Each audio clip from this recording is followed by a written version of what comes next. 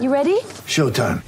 On May 3rd, summer starts with The Fall Guy. Let's do it later. Let's drink a spicy margarita. Make some bad decisions. Yes! Audiences are falling in love with the most entertaining film of the year. Fall Guy. Fall Guy? Fall Guy. That's what the poster said.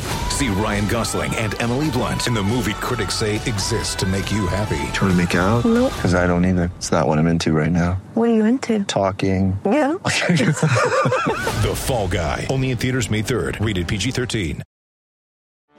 Get ready for the greatest roast of all time. The Roast of Tom Brady. A Netflix live event happening May 5th.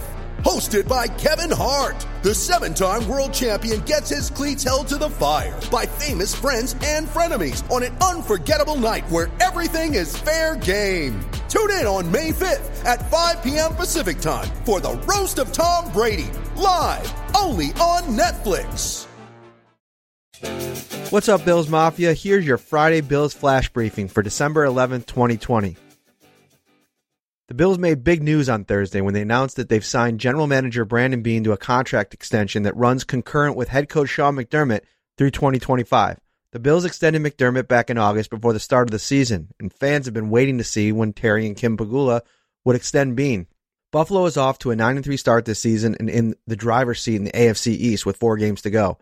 Beane has built one of the strongest rosters in the NFL, and Josh Allen, the quarterback he took a chance on in 2018, has rewarded him in year 3 with an MVP-caliber performance so far in 2020.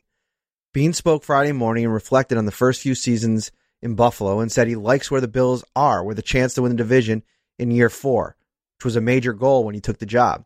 He said the most important thing for a football team is to have a good quarterback and a good coach in place. And with Allen and Sean McDermott, Beane has said he's excited about the team's potential. McDermott also spoke on Friday and answered some questions about Beane and what their relationship has been built on the past few years. He even went back to their days together in Carolina and how, despite many conversations over the years, they've never planned to be a GM head coach together somewhere should they ever have gotten an opportunity. What they've built since has been a shared vision on how to win in the NFL that's included tough conversations and strong communication to build a team through a complete overhaul of the roster. Make sure you keep it over on Syracuse.com and NYUp.com for full coverage from both of those press conferences. But I wanted to give you guys a little bit extra on this in this flash briefing, some of my thoughts on this move and what it means for the Bills moving forward. And we'll have more tonight on our preview episode of the Shout Football podcast as we welcome in Jenna Harner from Pittsburgh. She used to be in Buffalo to talk about that and preview the game.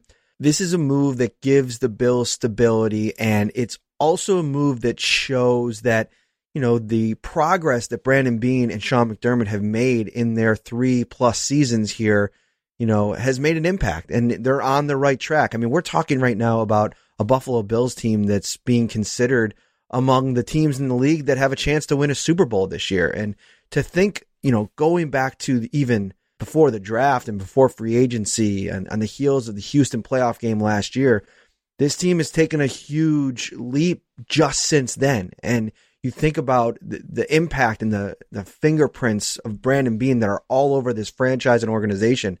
I mean, it's hard to really talk about it in a short window right here. I mean, he's rebuilt, you know, this entire offense around a guy in Josh Allen that nobody believed in.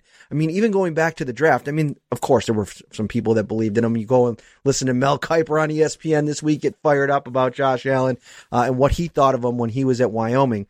But they saw something in this kid, and Brandon spoke about it today, about the entire process of evaluating a player and a person and getting to know them and what they're made of. And credit goes to Brandon Beane, not only for finding Josh Allen and noticing all of those traits that potentially could make him a great quarterback and a great teammate and a great guy in the locker room, but also the work that he's done to build around him. I know we've talked so much about that, but, you know, one little piece here or there that maybe wasn't thought about could have, you know, sent the train off the tracks. I mean, you look in New York and Sam Darnold, the struggles that they've had because they haven't built around him. They haven't put a good cohesive infrastructure around him. They haven't built an offensive line. They haven't gotten him weapons.